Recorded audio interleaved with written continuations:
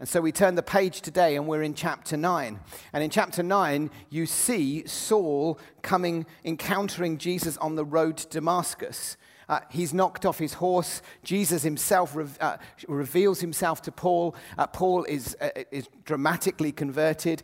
He's blind. He goes off. He then receives his sight. And that all happens at the beginning of chapter 9. But I want to concentrate on the verses after that, from verse 19 down through to verse 31, on what happened to Paul after his conversion.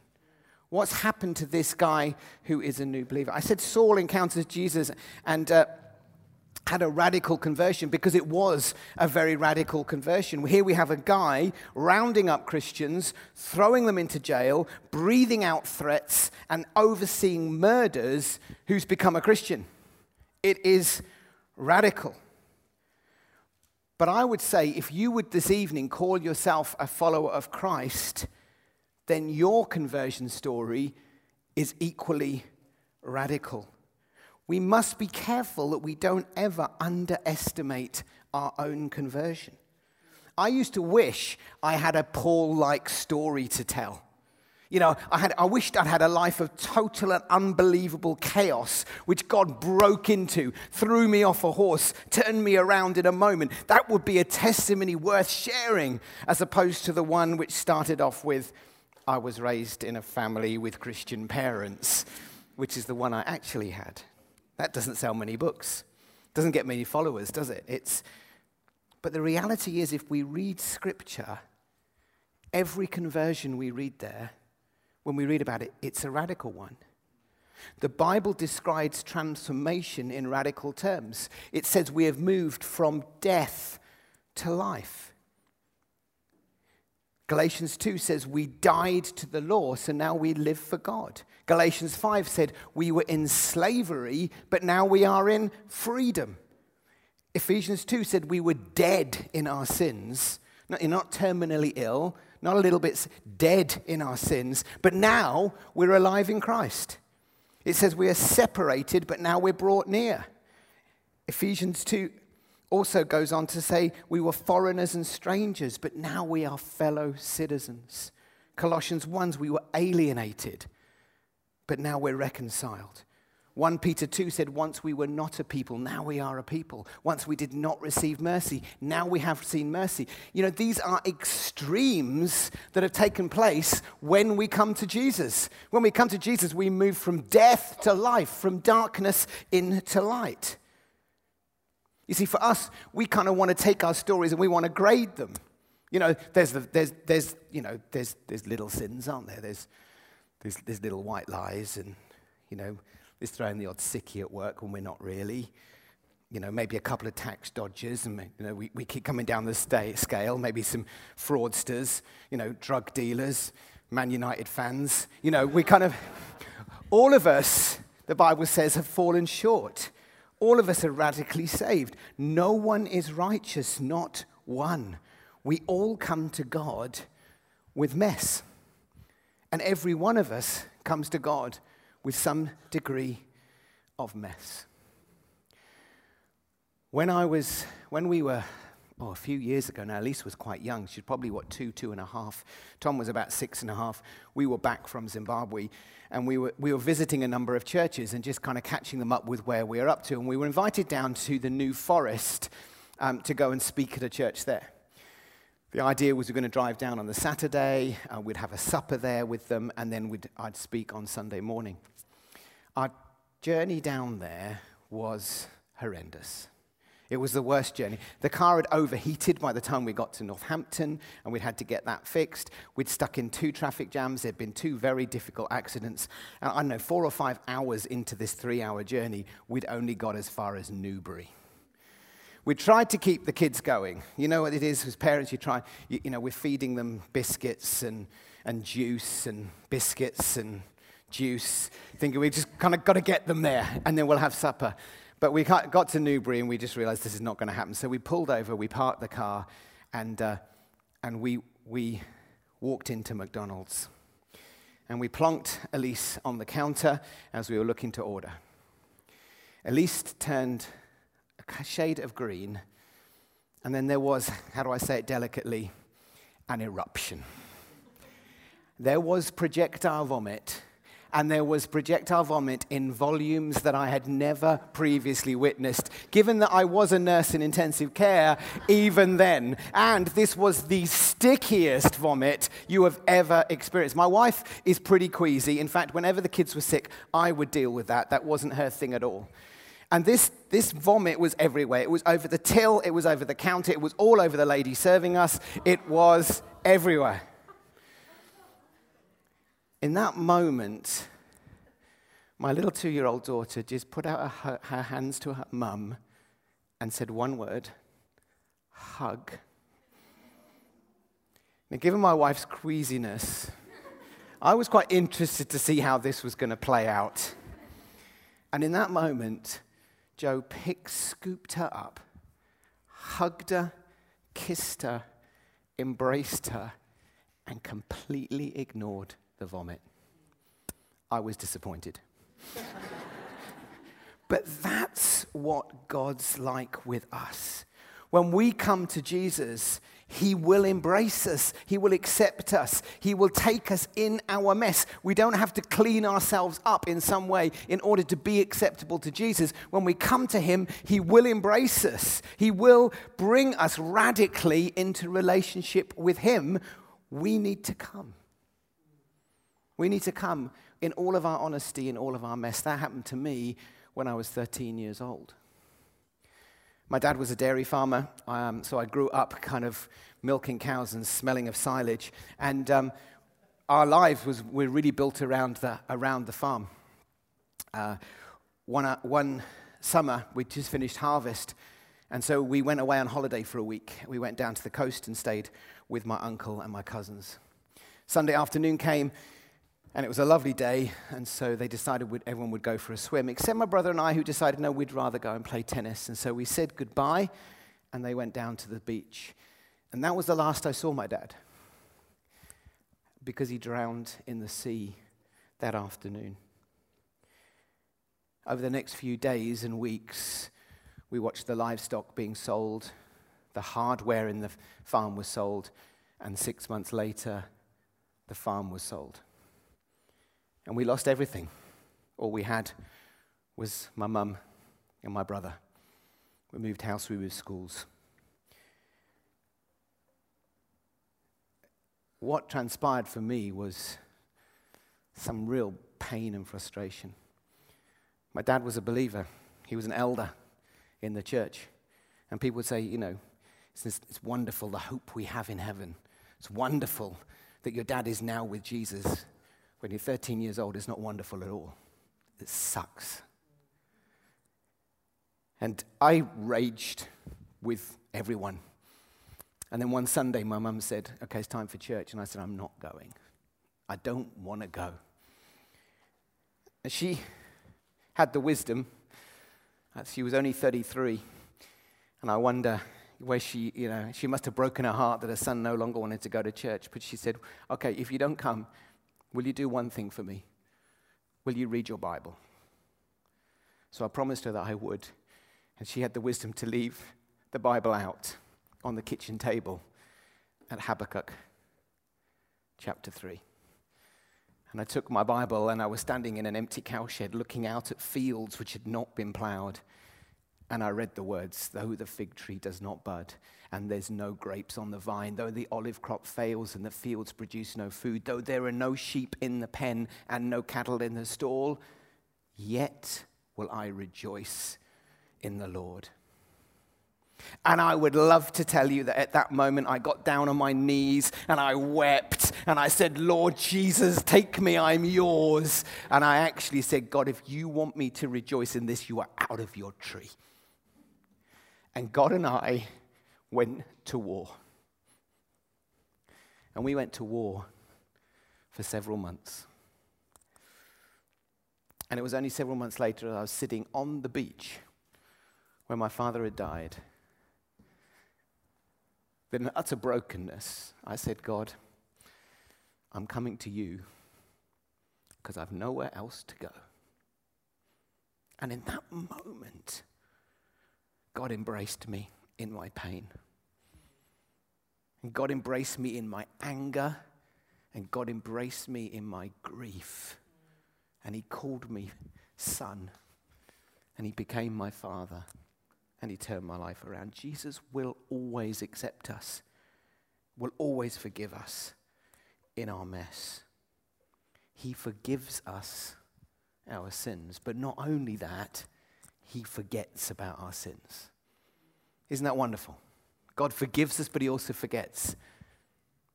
I wouldn't want to go to heaven if Jesus remembered, would you? You know, I used to have this idea of what it would be. You know, I'd be sitting up in heaven and they'd say, Stephen Jack, yes, you are forgiven, but we'd like to go over the record. You know, there'd be some kind of great video screen up, and some movie of my life would be playing, and all the dirty, rotten, stinking things that I had ever done would be flashed up on this screen, and my mother would be there. You know, that was the horror of heaven for me. But the good news of the gospel is that Jesus not only forgives us, he forgets about our sins. It says he's buried in the deepest sea. It is remembered no more. And not only that, he clothes us in his righteousness. What does that mean? It just basically means all the good things that Jesus ever did are imputed to us, are accredited to us. We look as good to the Father as his own son, Jesus. Isn't that amazing? Why are we not more excited? This is tremendous. That God forgives, he forgets, and he clothes me in his righteousness. I always say, I wish my wife no harm, but when I get to heaven, I want her there. Because when they open the book, and it said, and listed under my name all the good things that Jesus ever did, she'll say, you didn't do all those things, and I'll say, it's his book. He clothes us in his righteousness. If you are a Christ follower this morning, that's your story. That's your radical transformation. The question we're going to ask ourselves is, what are we doing with that? How is that changing us? How is that altering our lives? The fact that we've been through this amazing encounter of God's grace that we didn't deserve, but which he freely gives. Saul had a mighty encounter with Jesus. What did he do with it? What was Saul like in the early days of being a Christian and in following Christ? You see, this is an important junction in Scripture, because Saul went on to become Paul, who wrote the majority of the New Testament you have in front of you. He established a church and the structure of the church leadership that we still follow today. He took the gospel to the Gentiles. He took it to the Roman Empire. And so it went from a pagan empire to a Christian empire, all through the work of this young man. So what were the key things for Saul that he did in those early days of following Jesus that laid a foundation for God to use him to shape the Bible, to shape the church, and to shape culture and the society of his day? That's the question I want to ask this evening. But before that, I want to look at one theological truth that runs through Paul's teaching in Scripture, and to underpin all that we're going to say. You see, Paul years later went on to write to a church in Corinth that was behaving particularly badly. And he kind of double clicks on this idea of imputed righteousness, this righteousness of being clothed in righteousness, the righteousness of Christ which is accredited to us. What that means is that Jesus paid it all. He lived the life we couldn't live. He died the death we should have died. He walked into a resurrection life that we could never attain. And then he gifts all of that to us for free. He gifts us imputed righteousness. He takes the wrath of the Father on the cross so we never have to experience that wrath. And all of the righteousness he's achieved through living that perfect life, he gives to us, his followers. And this is how Paul described what happened to him, his salvation, in 2 Corinthians 5:17. Therefore, if anyone is in Christ, he is a new creation. The old is gone. The old has passed away, and behold, the new has come. Amazing. What is the choice that Scripture gives us in terms of newness? Is to believe or not. You can't earn it. You can't grow into it. you believe or not. And Saul is saying to the guys in Corinth, guys, at the moment you accept Jesus, when you have said, I am not enough, but you are enough, then God says, then you are new. The key is to accept that and to live in the knowledge of that. And that's where obedience comes from. You don't obey your way into newness, you believe your way into newness, and therefore you obey. The gospel is scandalous.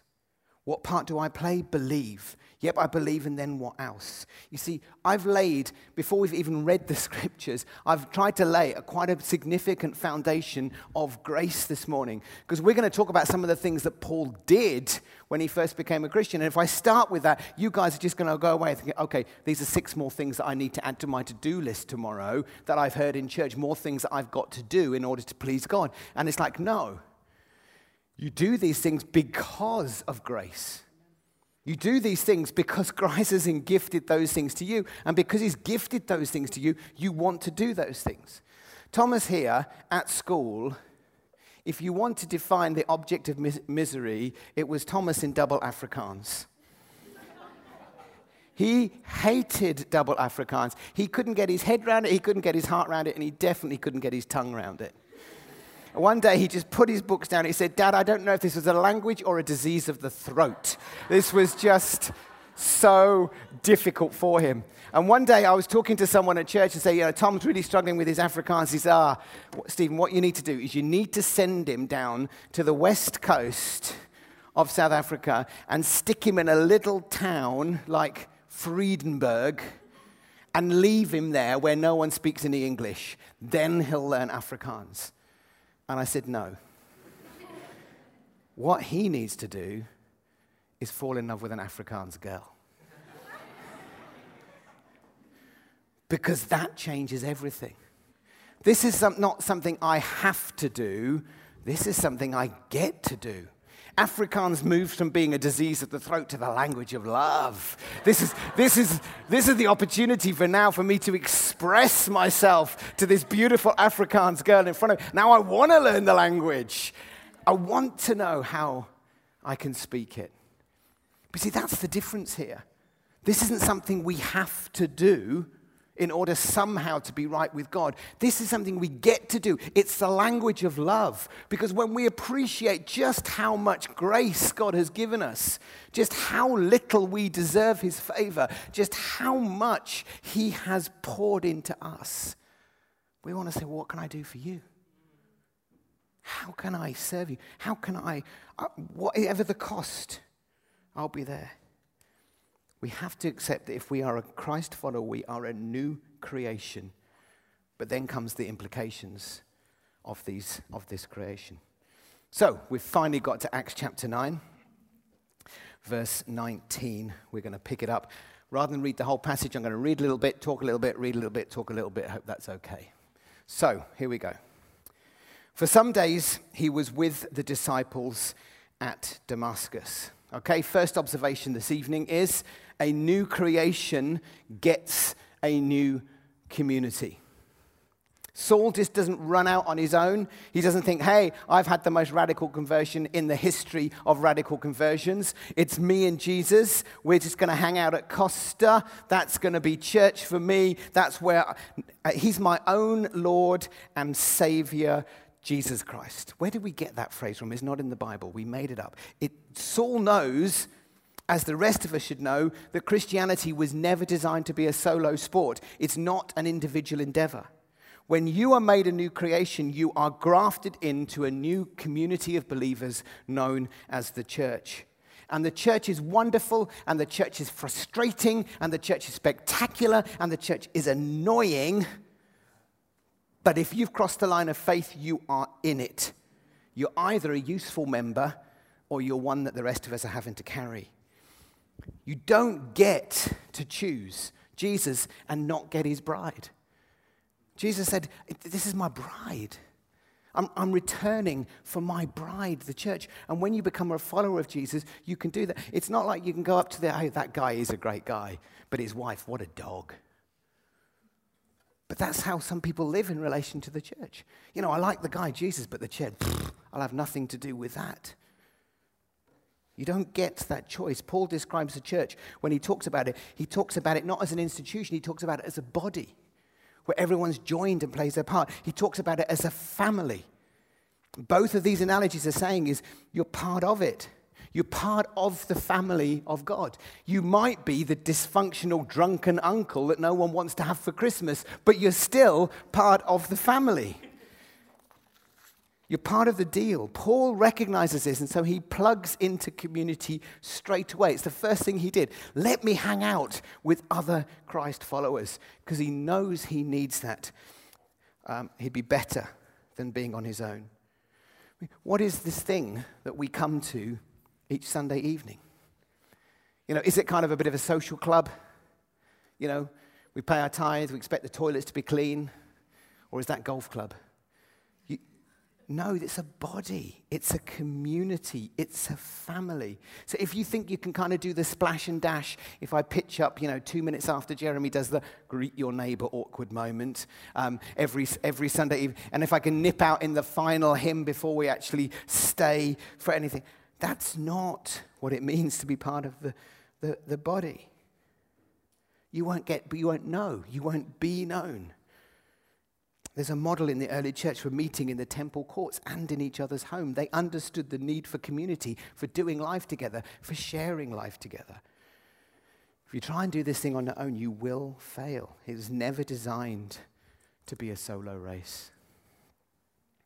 The whole point of the gospel is it's okay not to be okay. It's just not okay to stay that way. And over the 20 years that I've been a pastor, I have seen more people give themselves. The more that people give themselves in the community, the more they'll grow in grace. The more they'll grow in their love of Christ. The more they'll grow in their gifts. And the more they will grow as they experience favor. It makes no sense to roll in and roll out on a Sunday. I'm telling you, you won't grow. Statistically, you will remember about 3% of what I've said this evening, and for most of you, it'll just be the inappropriate humor, which won't do you any good at all. How are you going to grow? You're going to get into community. You're going to get into a small group. You're going to plug in. You're going to sacrifice. You're going to submit. You're going to rejoice. You're going to mourn together, because that's what community is. 4 years ago, my younger brother, Matt, I mentioned him earlier. He's a triathlete. He's not built like me. He's built like a sportsman. And Matt decided he was just going to go out and do a gentle 40 Ks on his bike one afternoon. And he went out and he was hit by a Land Rover and died instantly on the side of the road. The days, weeks, months that followed were dreadful in mourning my brother and grieving. And people would say to me, Stephen, it must have been your faith that got you through that. And it was in part my faith that got me through that. But you know what else got me through that? My community. My fellow eldership team. I found in the weeks and months that followed, I could preach and I could lead meetings and I could lead elders' meetings, but I couldn't pastor. I couldn't help other people with their pain. I had nothing left in me. I was emotionally empty. I had no empathy as I dealt with my own grief and agonies. When you know what they said, Stephen, we've got that. We'll pick that up for you. We'll stand in the gap while you process this, while you grieve and while you mourn and while you come to a place of peace. Can't do that on our own. We get to do that together. We provoke each other to love and good deeds. We support each other. We laugh together. We cry together. We need to move on. Verse 20. At once. There's a sermon in there. At once he began to preach in the synagogues that Jesus is the Son of God. This guy's been a believer for 10 minutes. and he's preaching that Jesus is the Son of God. That's the crux of the message. Jesus is who he says he is. And all who heard him, verse 21, were amazed and said, "Is not this the man who made havoc in Jerusalem of all those who called upon this name? And has he not come here for this purpose, to bring them bound before the chief priests?" What's going on? Kind of, they're kind of effectively saying, is this kind of a brilliant espionage technique to infiltrate from the middle kind of thing? Or is something remarkable happened to Saul? Verse 22, but Saul increased all the more in strength and confounded the Jews who lived in Damascus by proving that Jesus was the Christ. Second observation, a new creation gets new power for ministry and should make the most of that. Saul gets a mega gift for ministry. Saul could preach, and they were flabbergasted when he did. They didn't mind when his services overran. They didn't mind when he ranted and raved a little bit. They didn't even mind when he got onto one of his hobby horses when he preached, because when he preached, something dramatic happened. Jesus was elevated. People were moved. People's lives were changed as a result. Why? Because through the power of the Holy Spirit, he was supernaturally gifted and equipped for ministry as a new creation in Christ. And we can look at this and we can think, oh, wow, that was amazing. What a gift Saul was. He would have been, can you imagine him nowadays? Hashtag Saul of Tarsus. Would have been able to subscribe to his YouTube channel, and I'd listen to the guy and wouldn't have to be part of any community because of the Lord's anointing on this guy. Hashtag best preach ever. The point is that Paul, as a new creation, was empowered with a gift for ministry, and you, as a new creation in Christ, have been empowered for ministry as well. And have been gifted for ministry as well. Maybe even a few gifts. What are you doing with them? There is something you can do. There's something that God has gifted you to do. There's things that only you can do like you can do it. And if you're not doing them, guess what? The rest of us suffer. You are supernaturally gifted by the Holy Spirit in the same way as Paul was. It might be for preaching, it might be not be. What is it? I don't know. Are you trying to find out? Are you testing the body? Are you putting to work? Are you volunteering for things? Are you giving things a go? I'm really, really good at that. Or they shouldn't have released me onto those kids. Are you giving Zach a hard time saying, mate, I'm here. I want to serve. I want to play my part. I want to use my gift. What can I do? Is that what you do? Because this is quite key. And some of you might come up to me afterwards and tell me, once I did a spiritual gifts course once and I came out as the color purple. Or you did the 20 steps to finding out your spiritual gifts, which might have been helpful but might not have been, because I don't think all of the gifts that God gives to the body are actually listed in Scripture. Why not? Because every time Paul comes up with a list, it looks entirely different. Sometimes there's a gift of administration. Sometimes there's a gift of hospitality. I think there are gifts there that are unique, that are not listed. What is the one thing that you're really good at? I had a lady work with me. Her name was Robin Head. She had the gift of Excel spreadsheets. There is seriously nothing about Excel spreadsheets she doesn't know. In fact, it's rumored that Bill Gates calls her if he's got a problem. And she transformed our church.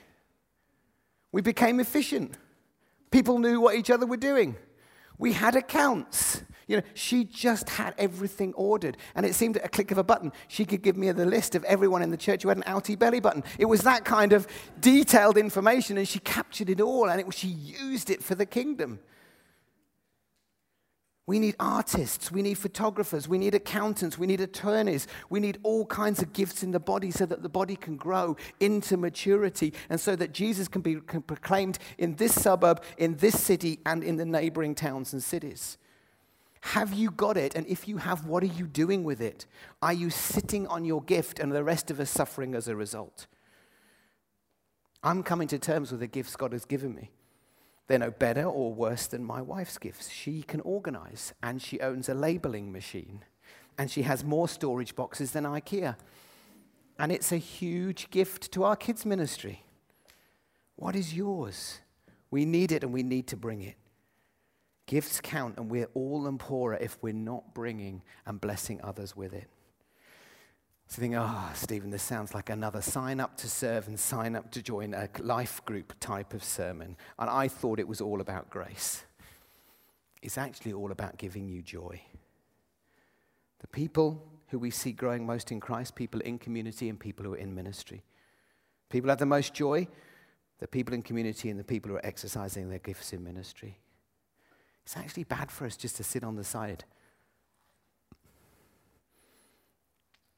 I chat with people who are struggling with their devotional lives, struggling with worship, finding it hard to pray. What have they got in common? Increasingly, the pressure of life and capacity issues has meant that they've withdrawn from community and they're withdrawn from small group and they're not regularly praying with others or opening the word together.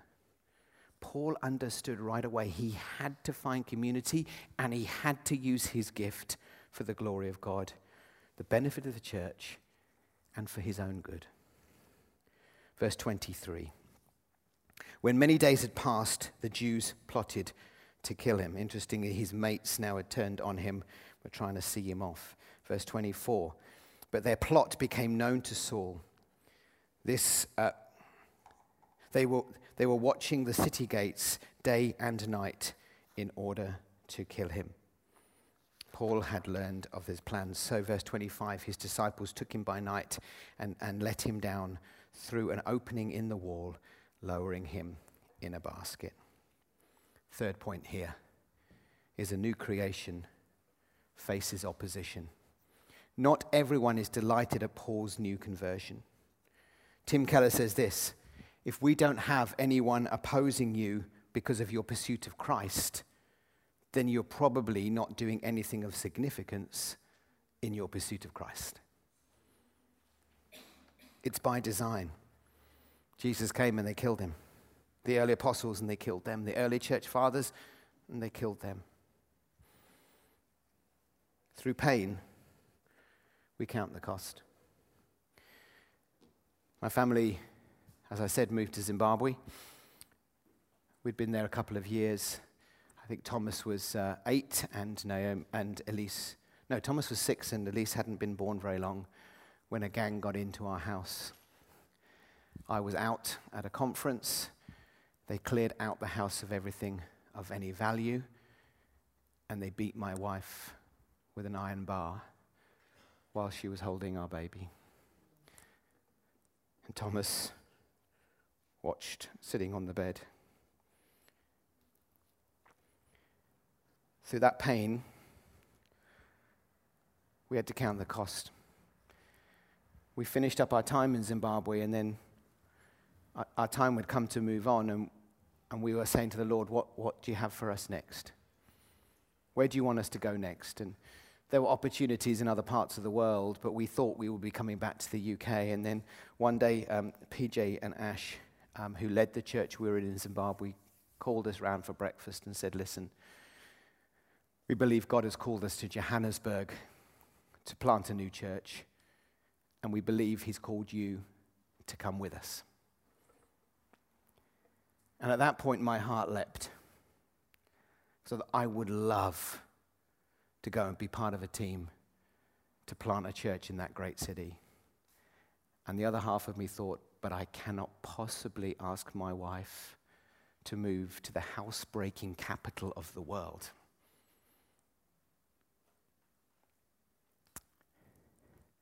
I thought Joe would either say, no, we're not coming, or, well, we need to talk and pray about that. But she didn't even look at me. She looked straight at PJ.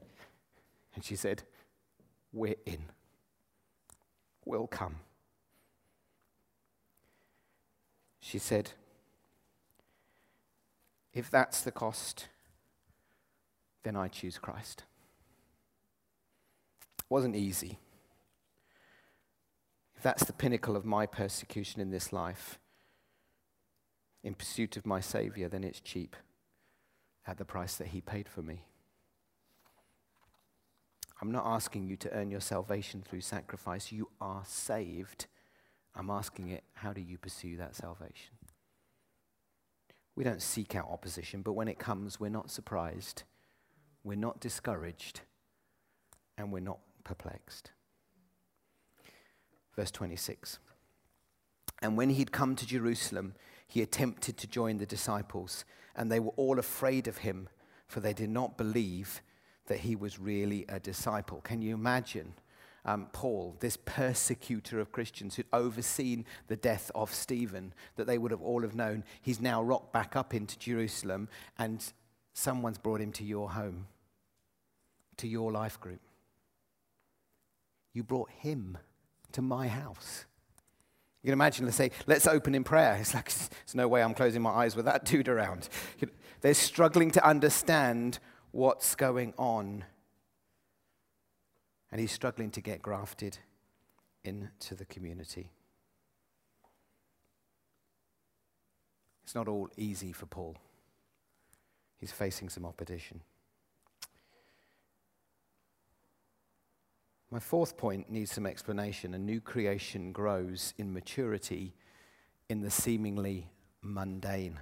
That's what I was talking to earlier when Jeremy was asking some questions. You see, between verse 25 and verse 26, when Paul went to verse 26, when Paul went to Jerusalem, there is a gap from being lowered over the wall in Damascus to arriving in Jerusalem. That gap was 3 years. Luke doesn't tell us about it.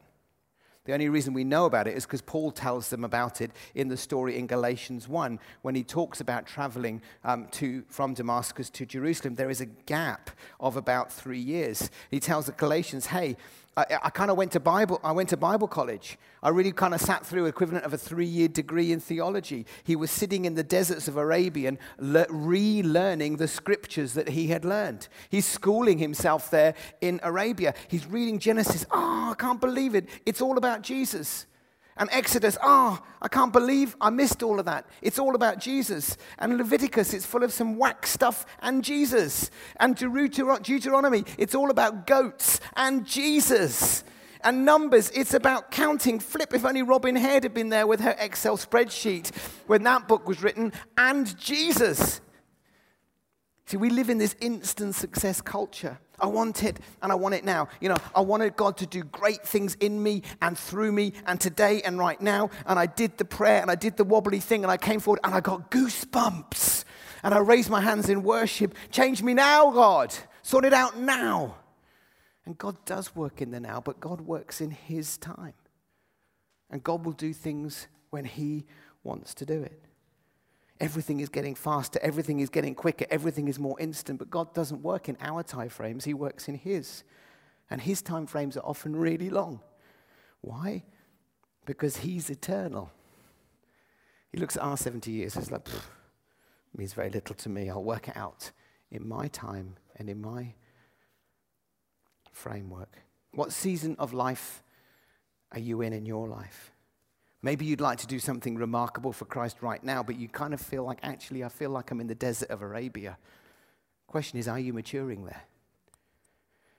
Eugene Peterson describes the Christian life of following Christ as long obedience in the same direction. When God called us to Zimbabwe, we were super excited. We were so looking forward to getting out there, serving God, changing the world. Yay! We actually had a farewell service at our church, and they prayed for us, laid hands on us, and sent us off.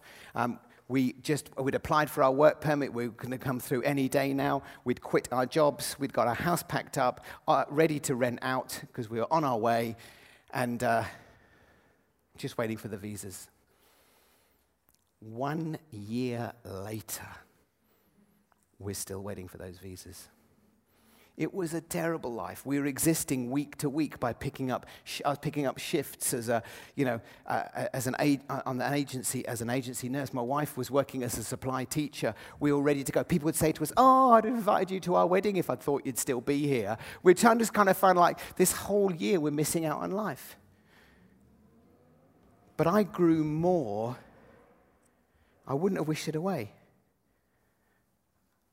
I matured more in that year than ever I would standing on a platform. And I'd go back to God and say, God, that Zimbabwe thing, have you really called us? And he'd say, yes, Stephen, I've called you.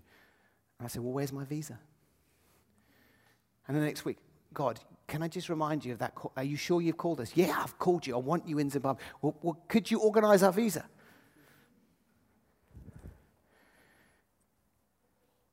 We want it in our time frames and in our world.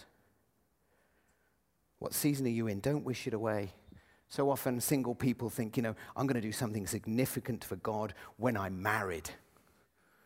And then they get married, and then maybe the wife doesn't think that's quite as significant as they wanted to. Before you know it, they're laying on the couch in their trekkie pants watching reruns of Call the Midwife. Do something for God now. Or you think, I'll do something for God when I've had kids. And then they have 1, 2, and 3 kids, and then spend 18 years going, it's just what's going on? What are you doing now in the season you find yourself? Will you mature in the seemingly mundane? You see, Paul's going to disappear from our story. When we pick up the story next week in our series in Acts, we'll be back to Peter. The next time we hear from Paul is 10 years later. He's got saved. Then there's a 3-year gap while he studies. Then he goes to Jerusalem, and then there's a 10-year gap before we hear from him again. 13 years in the early Christian walk of Saul, who became Paul, that we know nothing about. But it all counts as we go through it with Christ. Verse 27, but Barnabas took him and brought him to the apostles and declared to them how on the road he had seen the Lord who spoke to him, and how at Damascus he had preached boldly in the name of Jesus. Verse 28. So he went in and out among them at Jerusalem, preaching both in the name of the Lord, and he spoke and disciples against the Hellenists, but they were seeking to kill him. And when the brothers learned this, they brought him down to Caesarea and sent him off to Tarsus. 5th point, a new creation gets a new mission. The Westminster Catechism says the chief end of man is to glorify God and enjoy him forever. The message of the Bible is it's actually not about you. God is for you. You are important, but you're not the main object. God is ultimately about God, and everything is for his fame and for his glory. God is about his own glory. You want to enjoy life? Live for a purpose bigger than yourself. No one's going to tell you this. Everyone's going to tell you it's all about you. Your parents told you it was all about you. They sent you off to school where they told you it was all about you. You read magazines that tell you all about you. You watch Oprah who says it's all about you. You listen to the radio and it's telling you it's all about you. Everyone says it's all about you and how you feel. The Bible says it's all about Jesus. You see, living for you isn't bringing you much joy. So maybe live for God because he's eternal. He doesn't change. He's stable. He doesn't have meltdowns. He doesn't put on weight. He's unchangeable. He's dependable. Your purpose in life, if you are a Christian, is not to achieve self-actualization as Maslow would have you believe. Your purpose is to testify to the goodness and grace of Jesus Christ in your life. That's why you are here. Spurgeon says this: every person in this room is either a missionary or an imposter. He goes on to say, it cannot be that you have a high appreciation of Jesus but a totally silent tongue about him. That man says, I believe in Christ, but does not think enough of Jesus ever to tell another about him by mouth or pen or tract, is quite simply an imposter. My final point, in verse 31. Then the church throughout Judea throughout Judea and Galatia and Samaria had peace and was being built up and walking in the fear of the Lord and the comfort of the Holy Spirit. And it multiplied. Final point, new creations make for new churches. The church is strengthened and encouraged by the Holy Spirit. They understand grace, they're new creations, and they grow in number as a result. Why? Because people who get grace tend to give grace. Found people find people. When the gospel bursts out amongst a group of people, you can't stop the church from growing. And this is really, that last scripture is really a prayer. And I know that the leaders of this church pray these things for this church. They pray that for each one of you, you would be strengthened and encouraged by the Holy Spirit. They pray that we would enjoy a season of peace in this great city. They pray that you guys would live in the fear of the Lord, that He would, that you would know that He has done great things for you, that He has paid the price, and that you are new creations, and you would live in a new way as a response. And they pray unashamedly that you would grow in number. The church is the body of Christ. The church is what God is about.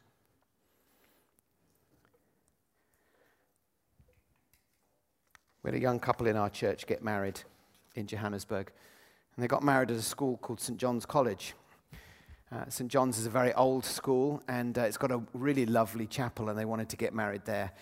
The only problem is that the chapel is quite some distance away from where you can park the car.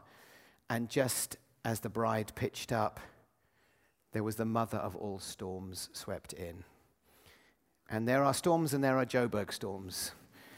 And this was a Joburg storm. And the car circled once and circled twice, and this storm was not going away. Nick was standing at the front of church waiting for his bride. What took place was wonderful and awful and everything in between. The 4 bridesmaids, mustering coats, umbrellas, and anything else they could get hold of, managed to get the bride from the car and to the church, spotless, looking as beautiful as she had been when she left home on the way.